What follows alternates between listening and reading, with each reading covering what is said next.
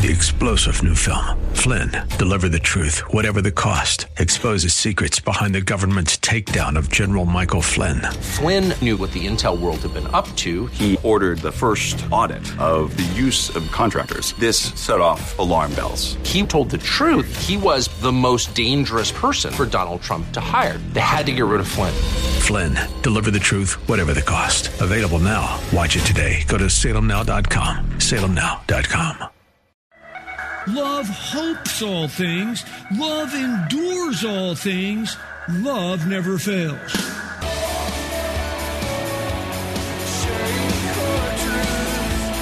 Welcome to Core Truth Radio, a radio ministry of Core Church, Los Angeles, with pastor and Bible teacher Steve Wilburn. Pastor Steve will be teaching the Word of God with truth right from the Bible. For more information, go to corechurchla.org. Love covers all. That is the title of our next message in Genesis chapter 9, where we're talking about how God's love covers just about everything. Let's jump in. Yes, in life, when we love, like the Bible tells you and me to love, it will always cover a multitude of wrong. Consider what we were told in 1 Corinthians chapter 13, which just happens to be the defining chapter of love in the entire Bible.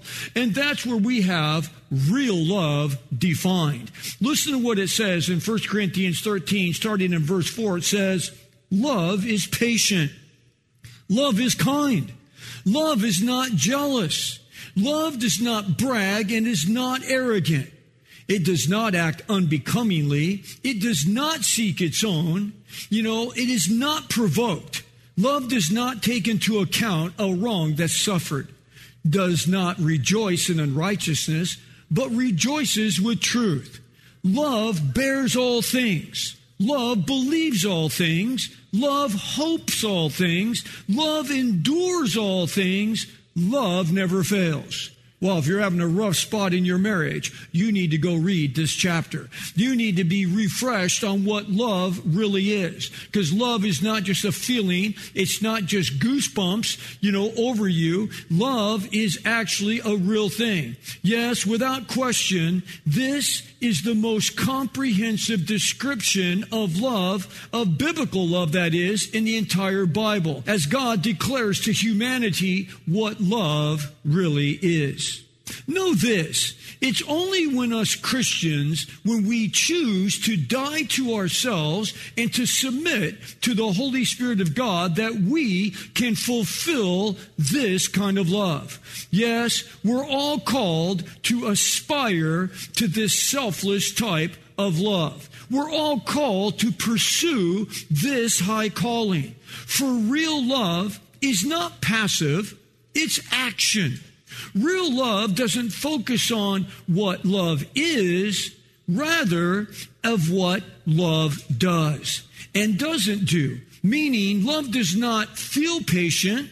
Love is patient. Love doesn't have just kind feelings as much as it does kind deeds. Yes, real love is only love when it's given a chance to act itself out. So, without question, true love will cost us. What does it cost us?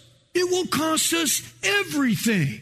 It was Amy Carmichael, who is one of my wife's most favorite authors. She was a missionary, and she said this quote. She says, "You can give without loving." And that's true. You can give without loving. You can just throw somebody some money. There's someone on a street corner. Hey, here's $20. Go buy dinner. You don't have to love that person. You can just do that. But she goes on to say this, but you cannot love without giving. You can't love without giving, because that is what true love is. You give. As we continue in our study through the book of Genesis, it was the lack of love amongst humanity and the continual pursuit of sin and wickedness that brought God's judgment upon the earth. The Bible said back in Genesis chapter 6, verse 11, it says, "Now the earth was corrupt in the sight of God, and the earth was filled with violence." Yes, God had warned humanity of a coming judgment. In fact, God warned humanity for almost 1,000 years. Because back in Genesis chapter 5, we saw and looked at a man named Enoch, who had a son named Methuselah. Now, Methuselah's name meant when he dies, judgment will come.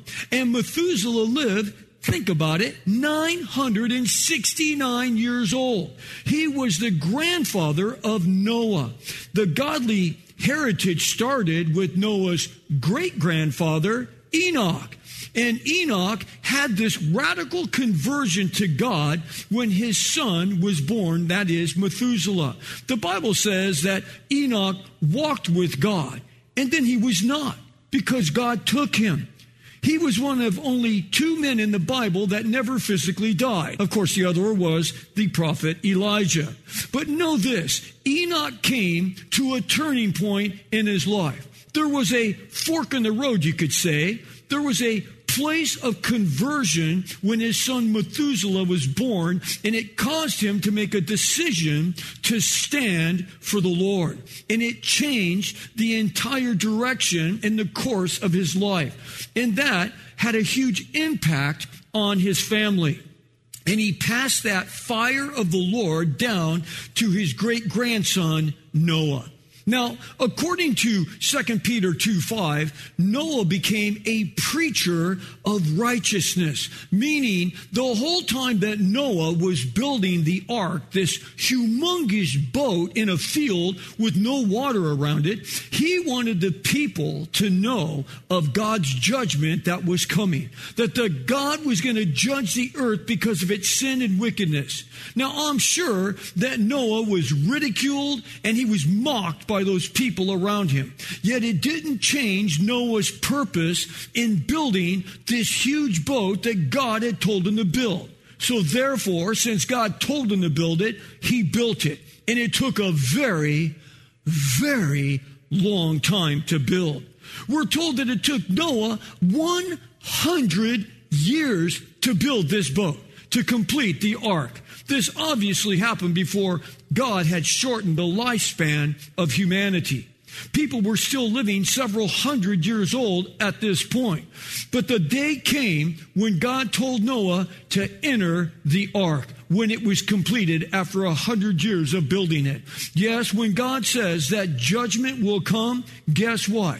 It will come just like he's told us here in these last days. Because today, you and me are called to do the very same thing that Noah did. We are all called to be preachers of righteousness. No matter how young we are, we're to be preachers of righteousness. We're to tell other people that judgment is coming once again because of our own wickedness here in the world. So we are called to do the same so that people can turn away from their sin and be forgiven, even as we have been forgiven of our sin. Yes, we need to be forgiven of our sin, of our shame, and now we're to live a life of great purpose. Because you look around in this life today, like, why do you even want to live? I mean, we got all this stuff with COVID and the shutdowns and this, and we got the parties, Democrats and Republicans are all complaining to each other and this and that, and the world's turning upside down. We got violence that's exploding. Why would you even want to live? Listen, you're supposed to live because we are called to be preachers of righteousness. We're called to point people to Jesus in this time. And we're all, amen. But we're called to know God. Why? Because every one of us are called to not only know him, but we're called to worship him. And we are called to serve him. That is our calling. That is why we're here. And part of serving God is to proclaim the truth of God's word and the judgment that's coming. Because just like Noah proclaimed judgment in his day, we are to proclaim a judgment that's going to happen in our day. And just like they mocked Noah, they will mock us also. In fact, listen to what the Bible tells will happen to us here in the last days. Let me read it to you. 2 Peter chapter 3, verse 3 says this, "Know this first of all, that in the last days," let me give you the explanation in the Greek language of what last days means. It means last days, okay? It means right here where we're talking about right now, where we're seeing everything fall apart. When Jesus gave the Olivet Discourse on the Mount of Olives 2,000 years ago, the disciples asked him, what's going to be the sign of the end? And Jesus says, when you see these signs, when there's wars and there's famines, there's diseases in the world, you'll know that the coming of the Son of Man is right at hand. When you read in the book of Daniel, and it says, man's intelligence will expand in the last days. When you see man's knowledge is being increased, you'll know that it's the last days. If you go back 150 years ago, not much change from the 3,000 years before that. But in these last 150 years, man's knowledge is just off the hook. Now we're talking about planting an American flag on Mars. Who would have ever thought of that? But that's where we are. Man's knowledge has increased. But he says in the last days, mockers will come. And they're mocking, following after their own lusts. And they'll say, where is the promise of his coming? For ever since the fathers fell asleep, all continues just as it was from the beginning of creation. It's like, oh, you Christians, you're a bunch of nuts. You've been talking about Jesus coming back ever since the time that he was crucified and resurrected. You've been saying he's been coming back. That's right. And guess what? He's coming back again. And he's coming back sooner than you could ever imagine. Verse 5 says, and when they maintain this, it escapes their notice. Who? When the wicked, those who don't follow Christ, when they say this, it escapes their notice that God made the heavens and he existed long ago. And the earth was formed out of water.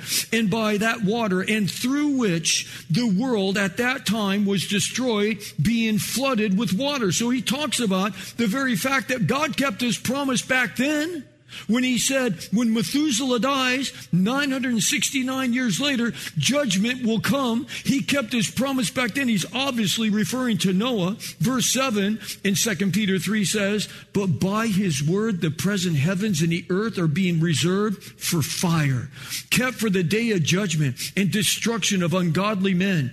But do not let this one fact escape your notice. Don't forget this, beloved, that with the Lord, one day is like 1,000 years, and 1,000 years is like one day.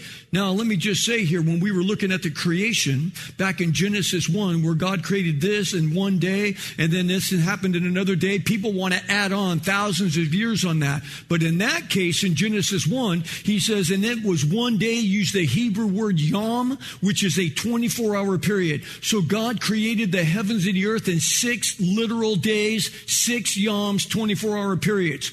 But in other times, God, because he's outside of time, one day can be like 1,000 years, and 1,000 years as one day. Then he says, and all these things, they forget his promise. But don't think that the Lord is slack or slow concerning his promise, as some count slackness. But he's patient towards you, not wishing that any would perish, but that all would come to repentance. Verse 10 says, but the day of the Lord will come like a thief in the night, in which the heavens will pass away, and a roar, and the elements will be destroyed with an intense heat, and the earth and its works will be all burned up. You know, I remember when I was little, the people across the street were going on vacation. And so they gave me the key to their house.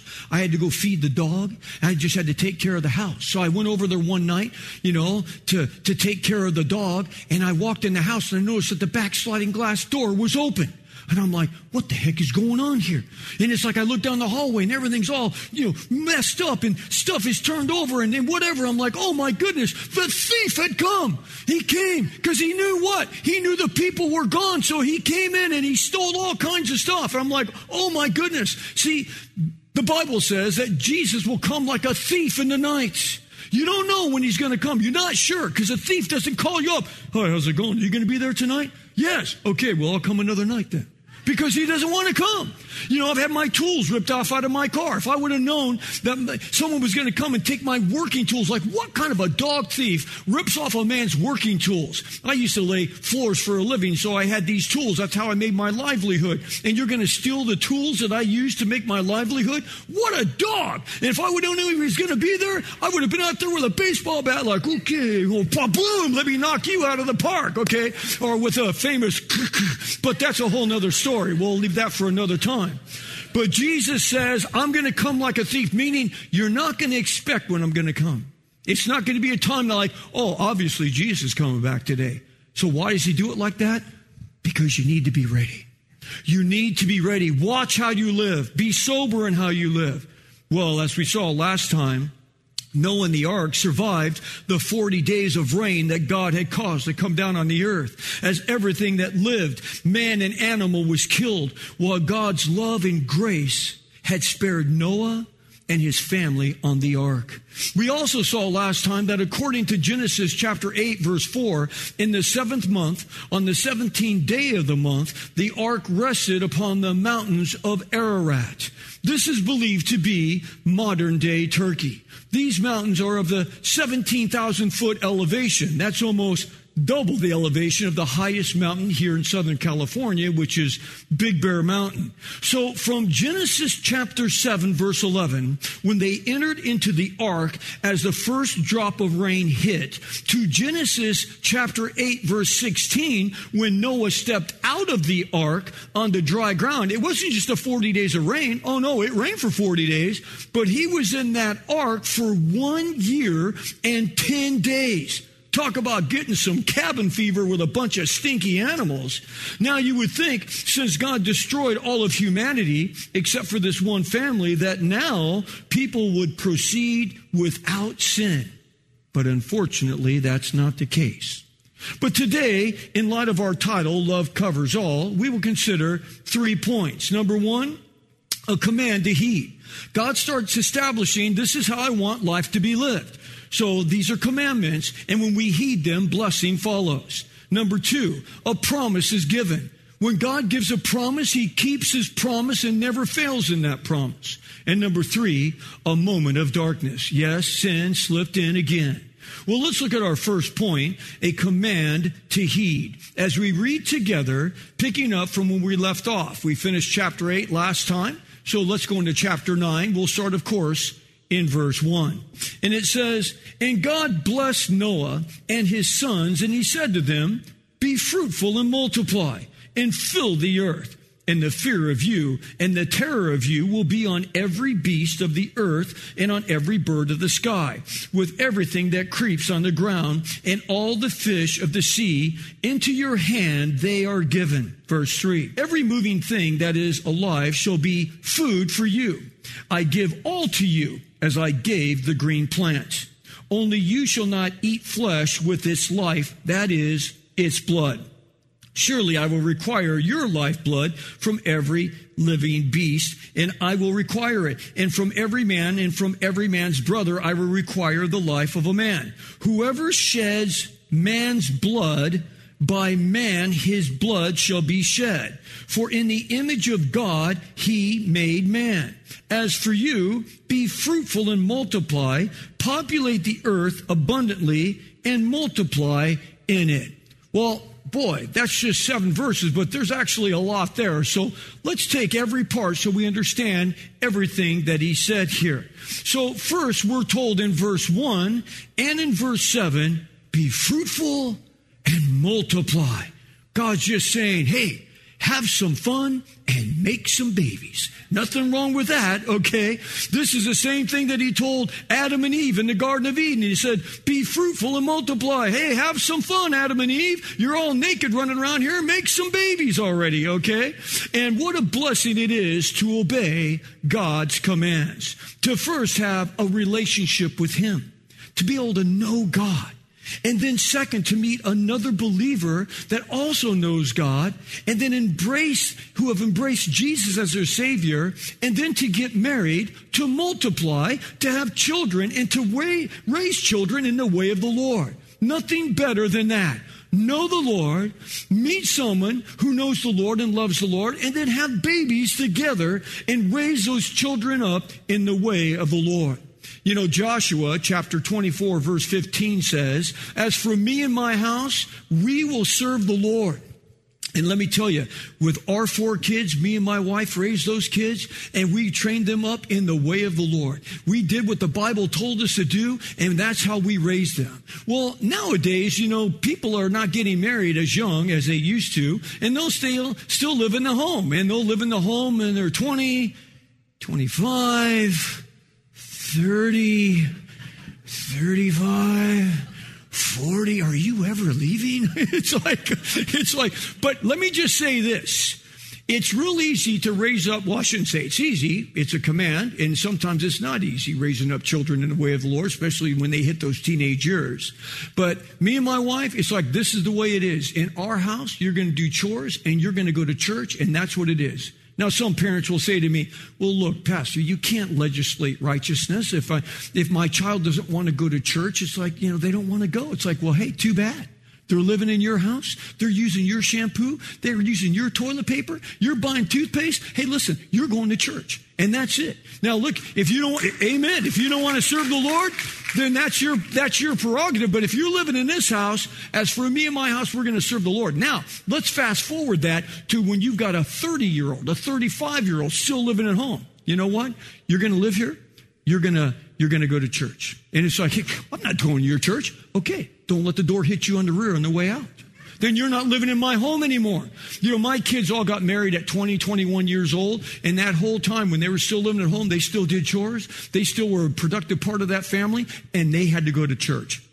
And it's just the way that it was. And if you have older children living in a home and they're out partying and you're giving them a place to live and you're making it easy for them and they're not going to church, it's like, then you know what? You need to find another place to live. You're thinking, oh, Pastor, you're so brutal. No, this is what God commands. How about that? This is what God has told us to do. And when you make it easy for them not to have responsibility, guess what? They will not be responsible people. Who do you think's out here looting and doing all of this? You think they're just regular people that have 50-hour-a-week jobs that are out there, in the grind? No, they're staying out all night looting and burning cities down. Why? Because they live in their parents' house and they're not having to work and they're not accountable to anything. So it's important for us to be accountable. Amen? Okay. Well, moving on. And now, if you're single here and you desire to marry, that's a great thing. God says it's not good for a man to be alone. Well, it's not good for a man to be alone. It's not good for a woman to be alone. So what I encourage you to do is seek fervently the Lord, that he would make you who God wants you to be. You're thinking like, well, I need to pray for my mate. Well, I think you should pray for your mate. It's not like they're not alive yet. Pray for them, but pray for you.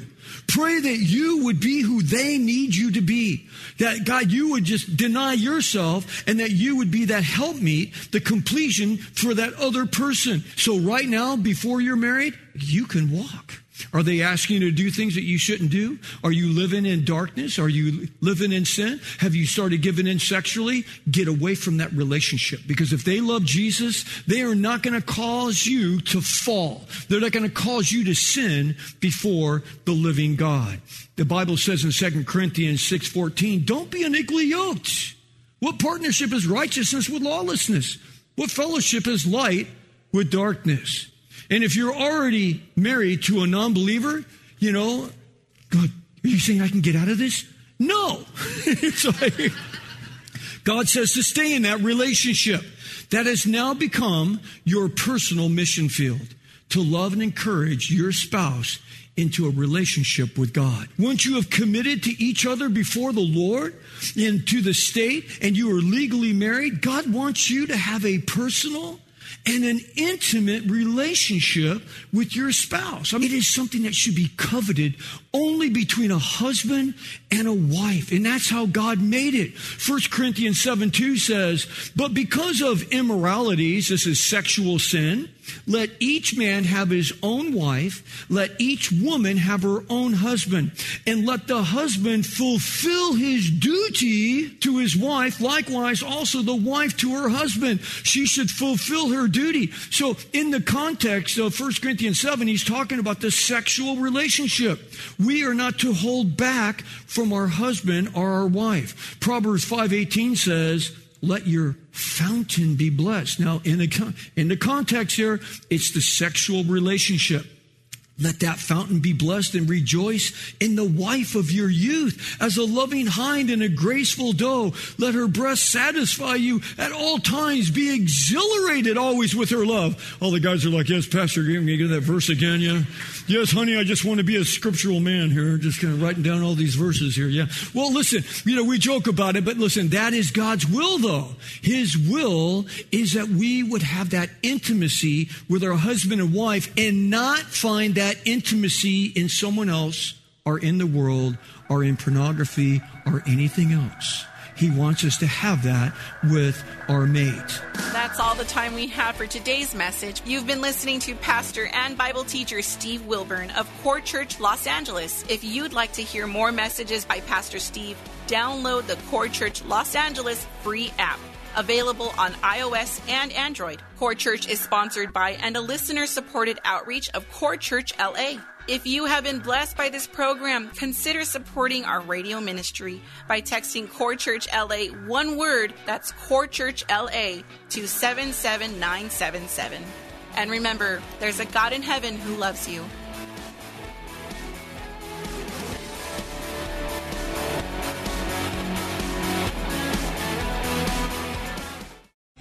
Three-star General Michael J. Flynn, head of the Pentagon Intelligence Agency, knew all the government's dirty secrets. He was one of the most respected generals in the military. Flynn knew what the intel world had been up to. He understood its funding. He ordered the first audit of the use of contractors. This set off alarm bells.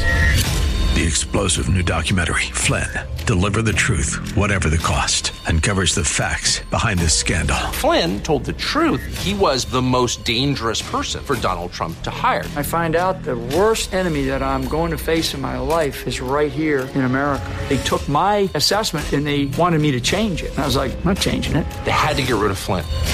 With in-depth interviews, archival footage, and never-before-seen personal records of the man behind the headlines. I just felt like I was drowning. Flynn, Deliver the Truth, Whatever the Cost. Available now. Watch it today. Go to salemnow.com. salemnow.com.